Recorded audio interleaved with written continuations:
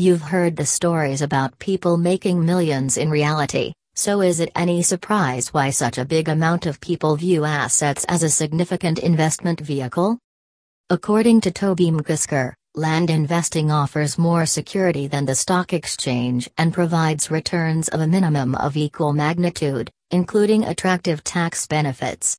Except for that, it does sound cool to be in assets. Let's face it, anybody can trade stocks from their phone or computer. Land investment, however, may be a real head-turner whenever it involves tangible assets.